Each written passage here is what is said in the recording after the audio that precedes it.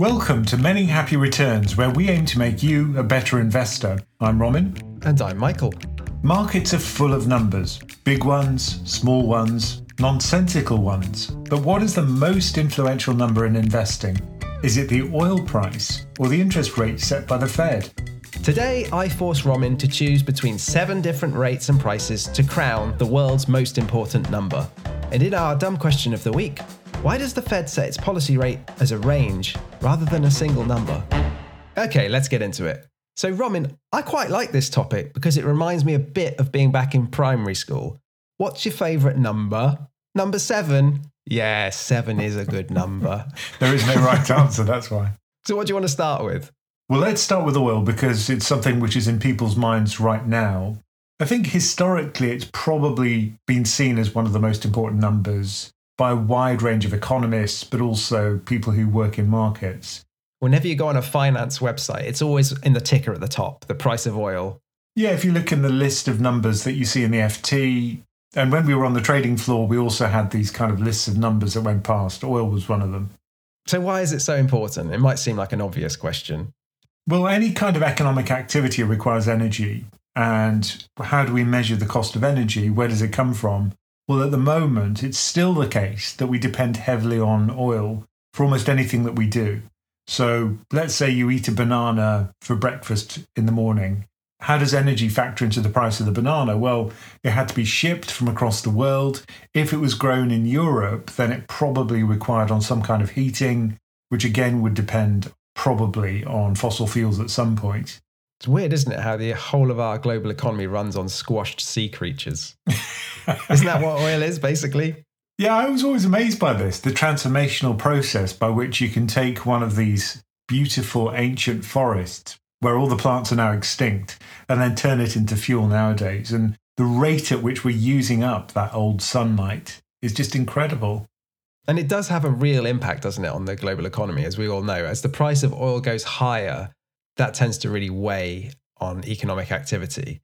And I read in the Financial Times that the International Energy Agency's rule of thumb is that a $10 increase in the price of a barrel of oil roughly means 0.5% lower GDP the next year.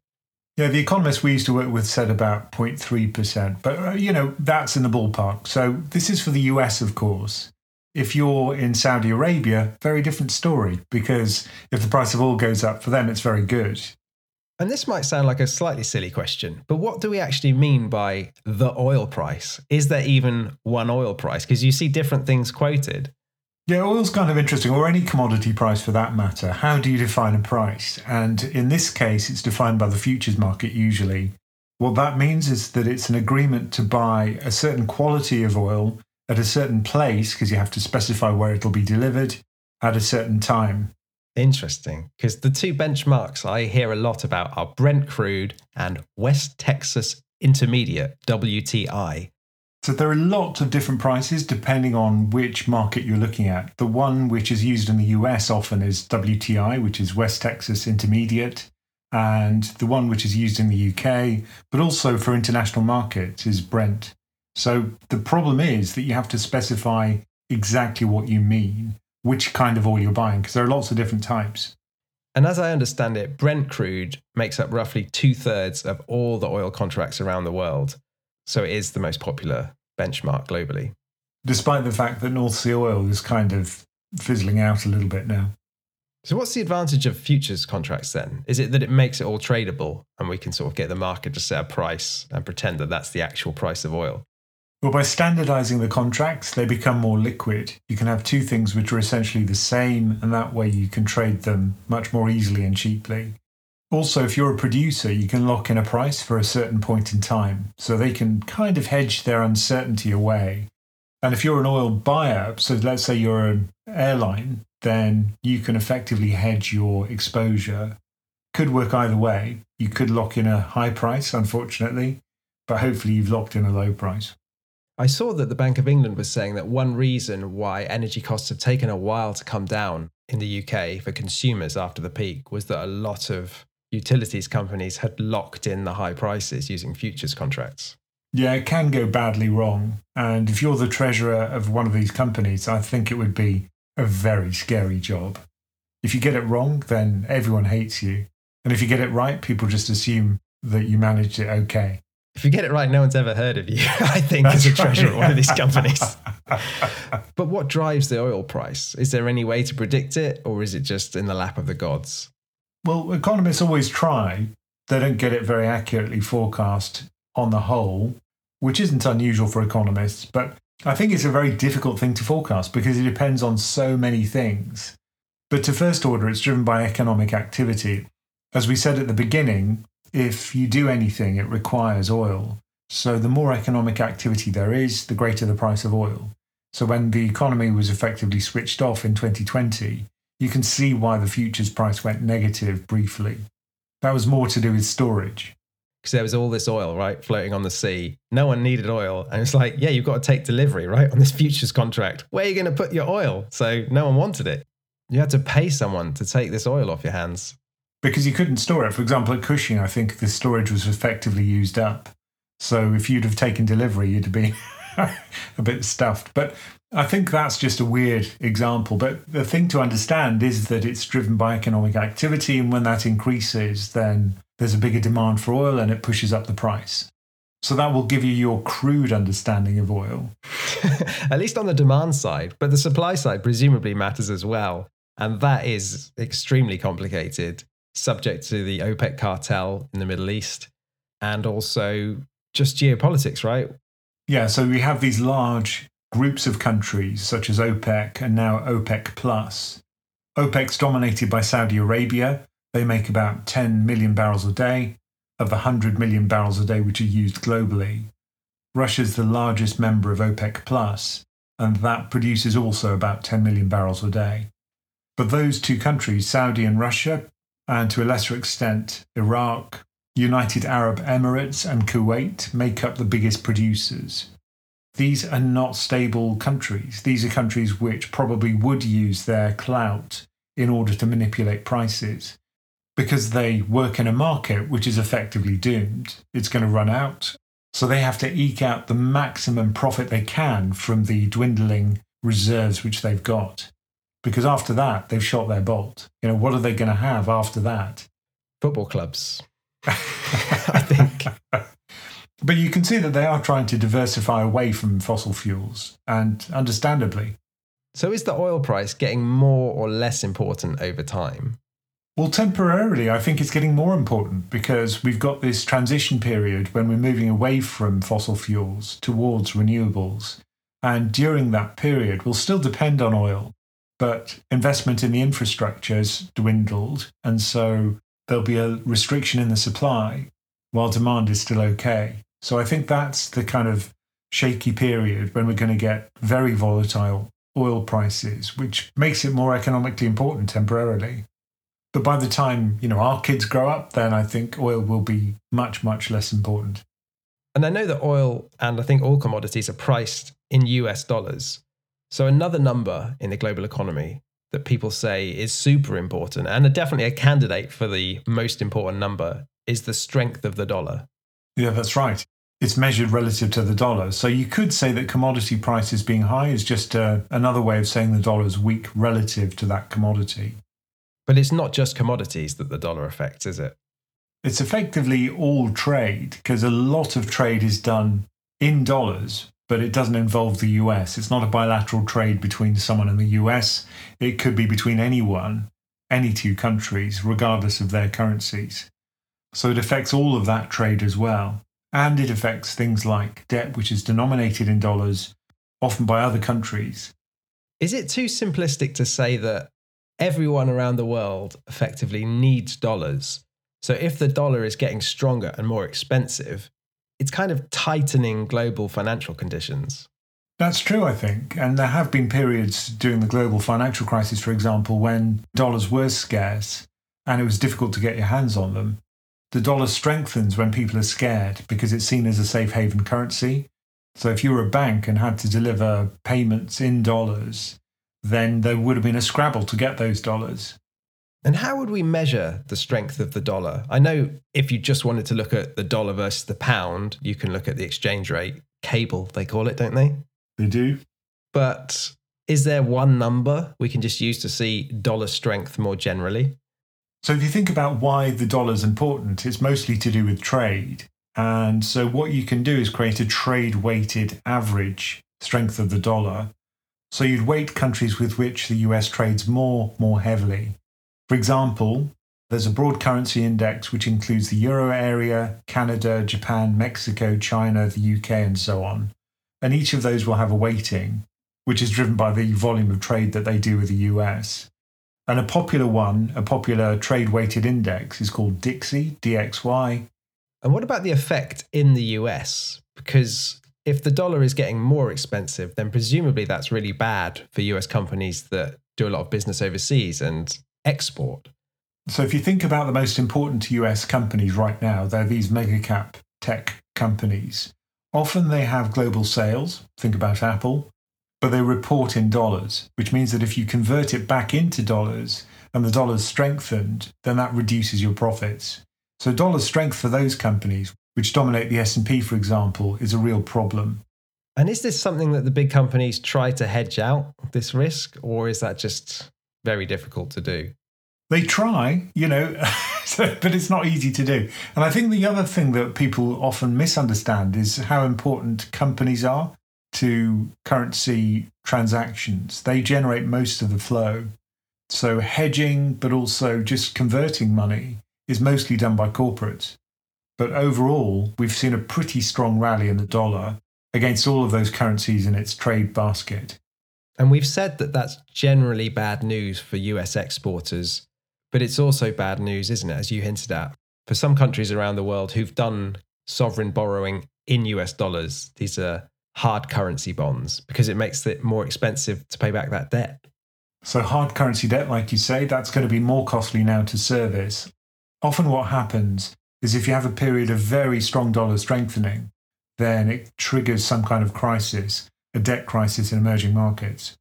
I think that emerging markets are now more cautious about that kind of problem, and maybe they've taken less risk, but I'd never say never. I think this could be a problem in future. So I think the dollar has a large capacity to destabilize markets. If it strengthens too much, if it weakens too much, then that can be a problem for everyone. And you mentioned that perhaps the main thing that drives the strength of the dollar is interest rates and the interest rate differential between the US and other countries. So that takes us on to the Fed funds rate, which is our third candidate for the most important number in investing.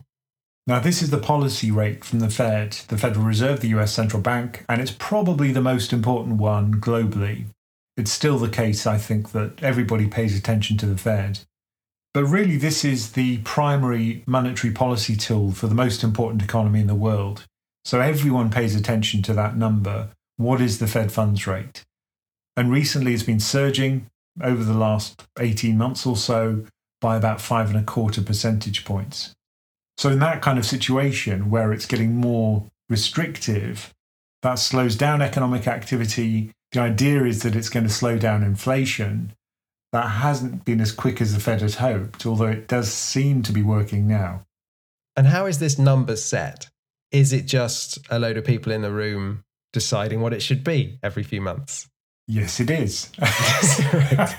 They're very important people. I mean, the Federal Reserve has its own version of what in the UK we'd call the Monetary Policy Committee. Theirs is called the FOMC, the Federal Open Markets Committee. And they have Fed presidents from the Fed banks who have a cycle of becoming voting members and then not being voting members.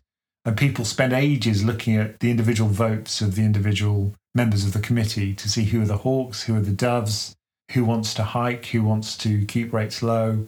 So it's endlessly analysed by analysts and pored over by investors. Because remember that everyone says don't fight the Fed. When the Fed cuts rates, usually you get a surge in stock markets. Just look at 2020. Look at the turnaround point as the markets were in free fall. The day that the Fed stepped in is the day that markets turned around, and we got probably one of the greatest rallies of our lifetimes. So don't fight the Fed is probably a good thing to listen to.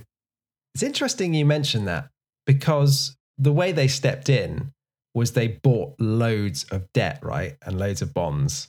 and they blew up the size of their balance sheet. So maybe some people are saying that what's more important than the Fed funds rate is actually the size of the Fed's balance sheet in terms of driving markets, at least. What do you think about that as an argument?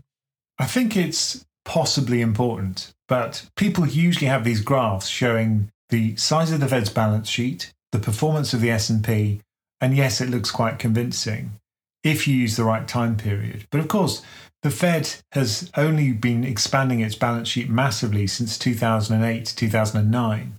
But at the moment, we're seeing quantitative tightening as the size of the Fed's balance sheet is shrinking at about $1 trillion a year. It started off at 9 trillion, currently it's at about 8, and it's shrinking rapidly. And everyone's saying, oh, this is terrible for stock markets. But remember that for 100 years, the S&P has been growing at about 9% per year. And that wasn't because the Fed balance sheet was expanding.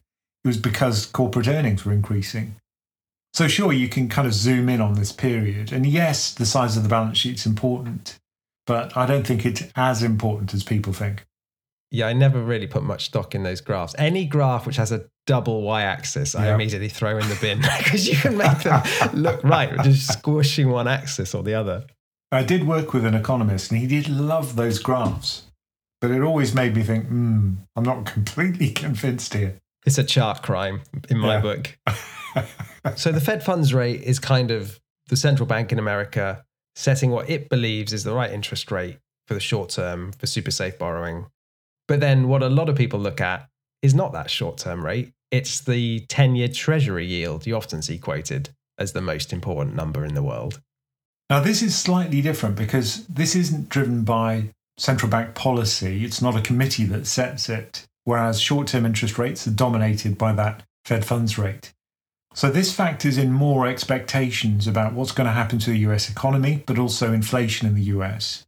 If you plot the nominal GDP rates versus the 10-year yield or the 20-year yield, there's a pretty good relationship, not one-to-one, certainly. So if you had one of these slowly varying double-axis charts for that, Michael, you'd see that the relationship is not hugely different. So there are a number of reasons why those two are related. The way to think of it, I think, is what's the sustainable rate at which the US can borrow? Well, that depends on its economic growth. So that is what I think links the two. And why is this Treasury yield so important in markets? Is it partly to do with just how big it is as a market? There are a lot of treasuries in the world. Well, treasuries are used as collateral all across the world because they're super safe. You don't expect the US to default. If you had to put your money on any country not defaulting, I'd say it would be the US. That's probably the safest economy globally. So they act as collateral. They are the risk-free asset. They're very, very, very liquid. People say, oh, it's become illiquid now, but you compare that with any other market and it trades $500 billion a day. And the trading costs are very low. So, very liquid, very deep market, very low risk, I'd say. And I think there's more than $25 trillion of outstanding treasuries. So it's just enormous. So it's going to be important just for that reason, right? There's a lot of money in treasuries. You may as well like them because there's lots of them. Yeah. So, I think it's a great market for defining risk-freeness. And that's how it's seen. It's seen as the bedrock of the financial system. Plus, a lot of the financial system depends on it to grease the wheels, to act as collateral in order to make transactions safer. So what does that actually look like then? When you say use as collateral, is that if I want to borrow money from you, I'm going to lend you one of my treasuries, which if I get into trouble, you can just sell the treasury and be fine. Exactly. And you don't want something which is not safe to be the collateral. Yeah. And you don't want kind of wrong way risk. I don't want one of your corporate bonds to collateralize the transaction. I'm going to try and give it to you, but you're not going to take it. Or Ethereum, perhaps, or some cryptocurrency. No, I don't want that. I want something safe. And so for that purpose, it acts as the plumbing, the kind of lubricant for a lot of transactions where it requires collateral. So a lot of borrowing depends on treasuries as well. And why is it usually the 10-year treasury yield we see quoted? Why not the 3-year or the 30-year? Well, to some extent, it is a kind of round number. We've got 10 fingers and toes. But also, I think there's a futures contract. There's a 10-year futures contract, which is very liquid. A lot of companies trade that futures contract. I once asked an economist this at the pub, and he sort of shrugged and said, maybe it's because it's the business cycle. Yeah, I mean, a round number, 10-year business cycle might be it. But also it's the belly of the curve. It's right in the middle. It's not short term, which would be 1 to 3 years. It's not ultra long term, which would be 20 to 30 years. It's the belly. And it's the belly which is interesting. Yeah, I think you care about what's going to happen in the next 10 years. In 30 years, who knows? Maybe I'll be dead. In 2 years, well, that's not enough time. I'm still going to be pretty much doing what I'm doing now. But 10 years is that nice point where there's enough uncertainty that the markets are guessing a little bit, but not too much. Yeah, so not too much duration, not too much volatility, and a kind of interesting point, a period of time, I'd say. I mean, it's interesting how important the bond market is, particularly the treasury market, because I think as investors, we usually look at stocks, don't we? And maybe particularly the S&P 500 is kind of seen as the benchmark, isn't it? So some people would say the most important number in the world might be the S&P 500 or some measure of it. And as an equity investor or a global investor, that's probably true, because you can't ignore the US. You can't trade away from it very easily. If you've got a global index, well, it'll be 60% US, and that's pretty chunky. And if something bad happens to the US market, it's going to drag everybody down. People talk about tilting away from the US because it's overvalued, but I'm not sure what the value of that would be, because if it does fall, then there's not going to be anywhere to hide from that fall in US markets. A sudden fall, yeah, but I guess what most people are expecting by tilting away from the US is that over the next 10, 20 years, it will just perform slightly below the rest of the world and therefore come back into line with valuations. Yeah, that's the thinking. And I think people have been saying that for some time. I kind of gave up on that. So that probably means it's going to happen. Right, good to know. But if we were trying to pick one number as a candidate for the most important number in the world as it relates to stocks, what would it be? Would it be the S&P 500 level or its valuation? What are you going to pick? Well, certainly not the level, because that's always increasing and it's not anchored to anything and it can carry on increasing forever. And it's often pushing new highs. So I'd look at the valuation. I'd look at the S&P relative to the next 12 months projected profits, because that's mean reverting. Do you always want your most important number to be mean reverting, just so you have some sort of anchor in your mind? Yeah, because otherwise you've just got no idea where you stand. I mean, if you say that the S&P's at 5,000, what does that mean? It's just a number. But if you say it's 5,000 and that's 20 times the forward earnings, well, that sounds quite expensive. If it's 5 times forward earnings, that's a screaming buy. So, I think the mean reversion is an incredibly useful tool as an investor to know which way markets are likely to head over the long term. Okay, so we've talked about a lot of different things. So I said we were going to cover 7 different candidate numbers, and we've talked about 5, which were the ones I put forward to you, which is the oil price, strength of the dollar, the Fed funds rate, the 10-year Treasury yield, and the S&P 500 valuation. But you've got 2 more candidates you want to add for us to consider as the most important number in investing. Yeah, now I know you hate both of these, Michael. So, yeah, well, I'll let you talk about them. What's the first one? The first one's non-farm payrolls, because this is the one that really discriminates between people who are professional investors and who are not. Non-farm payrolls, it sounds so weird and technical, and yet it's incredibly important, because this is to do with the most important jobs market in the US, and it drives monetary policy in the United States. So what is it, first of all, and how's it quoted? It's the number of jobs which the US economy has added over the last month. If it's above 100,000, then that would probably push employment higher in the US. If it's below 100,000, then probably unemployment is going to be rising. So what you're telling me is that the US has to create 100,000 jobs every month just to stay in neutral. Yeah, to absorb the new entrants to the job market as they graduate school or emigrate to the United States. And this is the number that's been kind of worrying the Fed, isn't it, over the last year or two, is that the non-farm payrolls, employment in the US, has been really strong. We've seen numbers like 500,000, 300,000, well above 100,000. Yeah, think of them as trying to douse a fire. They're trying to stop the fire roaring in the grate and setting the chimney on fire with inflation. But what's actually happening is, they're pouring water on the fire, but it just carries on burning. So from their point of view, they see that as inflationary. And that's pretty worrying for them because they're being very restrictive in their monetary policy. And yet the reaction of wage growth, which is the key variable, has not been very rapid. It continues to be high and inconsistent with inflation at 2%. So this is why non-farm payrolls is important, because that drives monetary policy. That drives the most important risk-free rate in the world, which is the Fed funds rate. That, to some extent, controls the whole yield curve in the US and the yield curves across the world, I'd say. And arguably influences the strength of the dollar, which then influences the oil price. And we've tied everything we've talked about together. This is professional podcasting, Romin. All right, let's just round this out with our last candidate for the world's most important number. What have you got? So this is defined in the notes as Romin's sci-fi shit. So let me just... You're literally just reading out my notes. Yeah, okay. What is your sci-fi stuff then for today? Well, this is to do with the strength of rope. Now, this sounds odd, but I think it's probably the most important number technologically, not just for investors.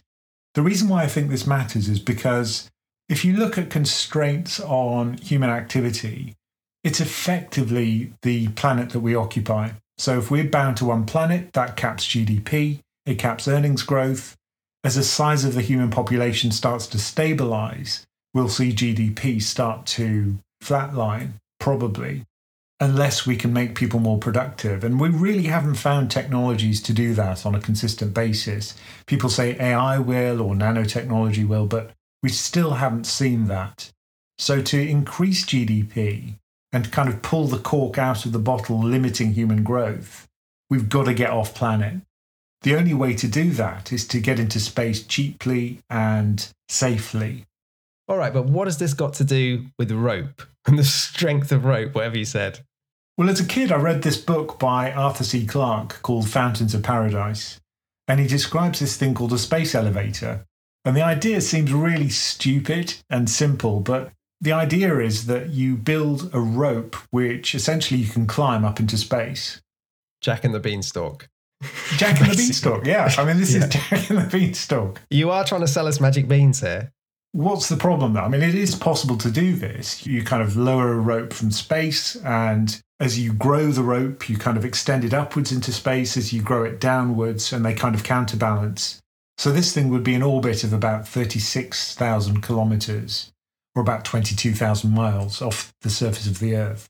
And then what we do, we're climbing up the rope and we can get into space without the need for big rockets. Yeah, and that means that you can get into space really cheaply. So instead of having to pay thousands of dollars for every kilogram you lift into space, we're just talking about a couple of dollars. So talk about the strength of rope then. Is that what's holding this back? We just haven't got strong enough ropes. Yeah, because the weight of the rope itself is going to break the rope. And there's no material on Earth which is strong enough to suspend its own weight beyond a height of about a couple of kilometers or about 10 kilometers. So if you do it with titanium, it just will snap. It's not going to be strong enough. The only thing which could do it would be something like a nanotube. And we don't have the ability to grow long enough nanotube ropes at the moment. So if we ever do achieve this kind of technological leap, then we'll become a multiplanetary species, GDP won't be capped, and I think that would create a kind of renaissance for humanity. Okay, I was dismissive, but that is kind of fascinating. But I haven't heard a number. What's the number you're proposing for our consideration? Well, there are various technical definitions, but really it's something called the breaking length in kilometers of any material. So let's say you make a rope out of Kevlar, which is one of the strongest but lightest things that we can construct right now. The length of that rope would be 256 kilometers. Any longer than that and it'll snap under its own weight. And we need to go up to 36,000 kilometers. Exactly. So we're still a long way off that. Graphene has a breaking length of about 6,400 kilometers. So that's a new material which has been discovered recently, which is literally just a one atom thick layer of carbon. Can't we just do this from the top of Everest? No, Is that not Everest far doesn't enough? get you very far, no. All right, you've made a good case for it, but I don't think you should be allowed to choose the breaking length as the most important number in the world. So what are you going to pick of those different things we talked about? Is it the oil price? We know how important that is. Strength of the dollar, the Fed funds rate, or the treasury yield, or the S&P 500 valuation. Please don't let it be non-farm payrolls. Yeah, I'm afraid it's non-farm payrolls. Oh, well, that's the most important number in investing. The thing is, you have to remember the arrow of causality here. I think non-farm payrolls drives so many other things that I'd say underlies a lot of these different variables. Plus, it's really easy to monitor. It's published every month and it's very important. So I think certainly one of the most important, but none of them are important of themselves. You have to monitor all of them, I think. Now, reading these variables and monitoring them and understanding what it means for markets are two separate things. And as part of our community, you can discuss that with others and dig deeper into how they affect markets. To find out more about joining our community, just go to our website, pensioncraft.com. Okay, today's dumb question of the week is kind of a technical one, but something I've always wondered about. Why does the Federal Reserve in America set its policy interest rate as a target range rather than, a single number, like we see quoted from the Bank of England or other central banks around the world? The Fed's always like, our interest rate is 5% to 5.25% or whatever it might be. Just pick a number. It is confusing and it's annoying as well because you just want to quote a single number. Yeah. So before we go on, let's just talk about what the Fed funds rate is. So this is the rate at which depository institutions, these are financial companies that can take deposits, these are the rates they charge each other when they lend to one another overnight. And it's collateralized lending. So if I'm a bank and you're a bank, it's how much interest you're going to charge me to borrow some money. Overnight and collateralized. So it's super safe, but not completely safe. And do we just decide that ourselves? Because what's the Fed doing then if we're just agreeing a rate? Well, what the Fed does is it provides risk-free rates, which set a lower limit for the rate at which we'll lend to one another. So if we can lend our money to the Fed, deposit our money at the Fed at a certain rate, let's call it 5%, then I wouldn't be willing to lend to you at less than 5% because you're more credit risky than the Fed. Okay, I get it. So banks are going to be charging a little bit more than whatever the floor is that's set by the Fed. But that still doesn't answer the question of what is the Fed funds rate then? If all these banks are presumably charging slightly different rates to each other to borrow and lend overnight. So what you can do is take an average, and that's what the effective Fed funds rate is. So it is an average, but it has to be weighted because if two banks are lending, a huge amount of money to one another, that transaction should be more important than one where they're just lending a few $1 million to each other. So it's volume weighted, which makes sense, and it's a median, so it kind of ignores the outliers and it smooths the numbers nicely. And I know that the New York Fed publishes that effective Fed funds rate for the prior day on their website at 9 a.m. So you can monitor it and see how well they're keeping the Fed funds rate in their range. And it's very unusual for it to deviate much outside it. So you talked about the kind of lower bound is being set by the Fed. And I think that's primarily through their interest on reserve balances, as they call it, which is what they're going to pay a bank for storing its money directly at one of the Federal Reserve banks. And it's interesting, this has got two acronyms. It's IOR, which is interest on reserves. Sometimes it's called interest on excess reserves, IOER, but I think they're the same rate. And there's also another one called the Overnight Reverse Repurchase Agreement Facility. And that's there, as I understand it, because not all financial institutions can actually deposit their money at a Federal Reserve Bank. And this is there where the Fed can take collateral and give dollars in return. And again, set a floor for those non-bank financial institutions. Yeah, because a lot of institutions do reverse repo with the Fed, but not all of them can park money with the Fed and earn the IOR rate. So this is just a way of broadening the applicability of their lower floor for the Fed funds to make monetary policy more effective. And underpinning all of this is that banks and other financial institutions are required by law to keep a certain amount of funds at the Fed, aren't they? They have reserve requirements. Yes, because after the financial crisis, we discovered that perhaps that's a good idea. Because you might be thinking, well, why are banks lending to each other overnight? What's the point of that? Well, I think it's because some banks might be a little bit short on their reserve requirements and need to get some dollars in the door. And so you go to another bank who's got excess reserves and say, hey, give me a little bit of that. And then the bank says, yeah, but it's going to cost you a little bit more than the IOR rate that the Fed's got. And if you look at the day-to-day activities of the Treasury Department of individual banks, this is a lot of what they do. You know, this can earn them a little bit of extra income, but if they get it wrong, they'll get a regulatory slap on the wrist. So we've talked about how the Fed kind of sets a floor then. But this range is not just a floor, is it? There's kind of a ceiling. It's 5.25 to 5.5. Where's that upper limit coming from? Well, that's not as clear. There is something called the discount window, and you might think that sounds a bit weird, but in olden times, there was actually a discount window at the Fed, and if a bank was desperate for funds, it could go and borrow them at this discount window. And there's still a stigma attached to it.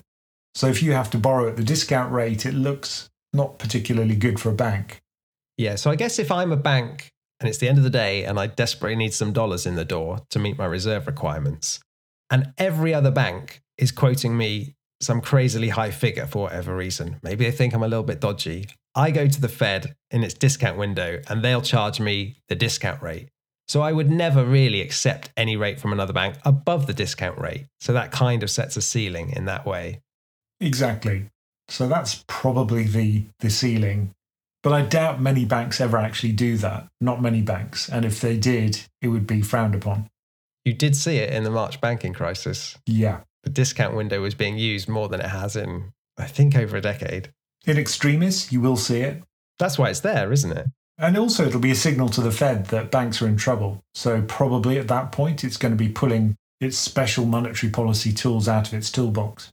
Because by use of the discount window, you're effectively saying no one else will lend to me at a reasonable rate. Help! Yeah. But it's interesting that when I looked into this, the way the Fed keeps the effective federal funds rate within its target range kind of changed completely after the financial crisis to this world we've just talked about of administered rates, as they call it. Before that, it was done in a completely different way. So the new regime is called the Ample Reserves Framework. And previously, it wasn't called anything because that's just the way it was. But there were just less reserves at banks. And so the Fed could effectively increase those reserves by buying securities from banks, injecting money into those banks effectively. And by selling those securities to the banks, it could reduce that cash. So it could control the amount of money which they'd have in their reserves as a result of that buying and selling activity. Yeah, it's interesting. They manage the interest rate by controlling the money supply effectively, whereas now they're using these administered rates, which seems more straightforward. They're setting floors and caps, basically. But the thing with interest rates is the central bank is not all powerful, is it? It can set these rates that effectively influence what banks are charging each other. And that can then cascade through the economy as banks charge businesses and consumers a spread versus their borrowing rate. But they don't control every interest rate in the economy. Now, all they can do is set the risk-free rate, and then all of the risks are laid on top of that and should hopefully pay some kind of spread, depending on the risk. Thank you for joining us for Many Happy Returns. Do send us your questions, no matter how dumb, at the email address mhr@pensioncraft.com. And do remember to check out pensioncraft.com for all the information about our membership and investment coaching options. Many Happy Returns is a PensionCraft production, co-hosted and executive produced by Romin Nakiza and Michael Pugh. This podcast is for informational and entertainment purposes and is not financial advice. We do not provide recommendations or endorse any decision to buy, sell, or hold any security. We cannot be held responsible for any actions listeners may take, and investors are encouraged to seek independent financial advice.